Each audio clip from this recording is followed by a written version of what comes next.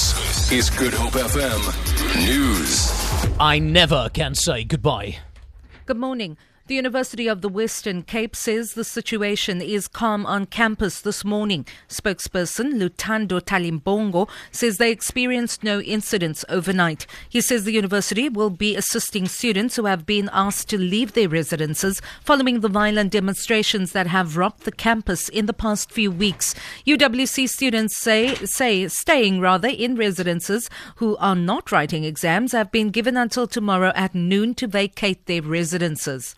The university is assisting students with their arrangements to return home and also assisting final year and postgrad students who will continue writing exams. The township of Masiphumelele south of Cape Town is said to be so dangerous that members of the police are afraid to enter the area. According to reports, police were supposed to establish a mobile police station in the township, but due to continuous violent protests, they are reassessing that decision. Western Cape Police spokesperson Major General Tembisile Patekile has refuted the media claims of the situation.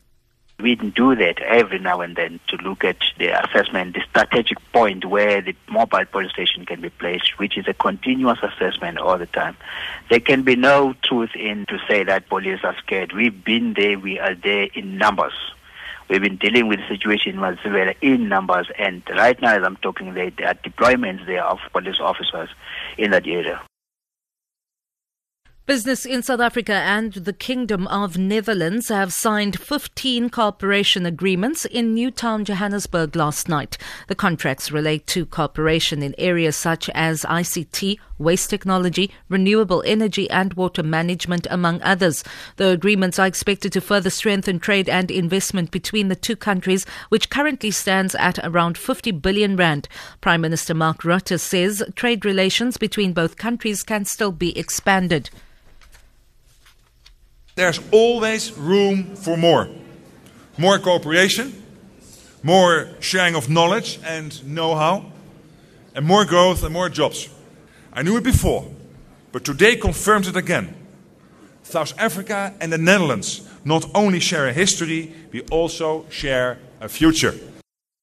The City of Cape Town says the new average speed over distance camera system, which was installed last year on the N2 and M3 highways, has registered more than 45,000 fines in its first year.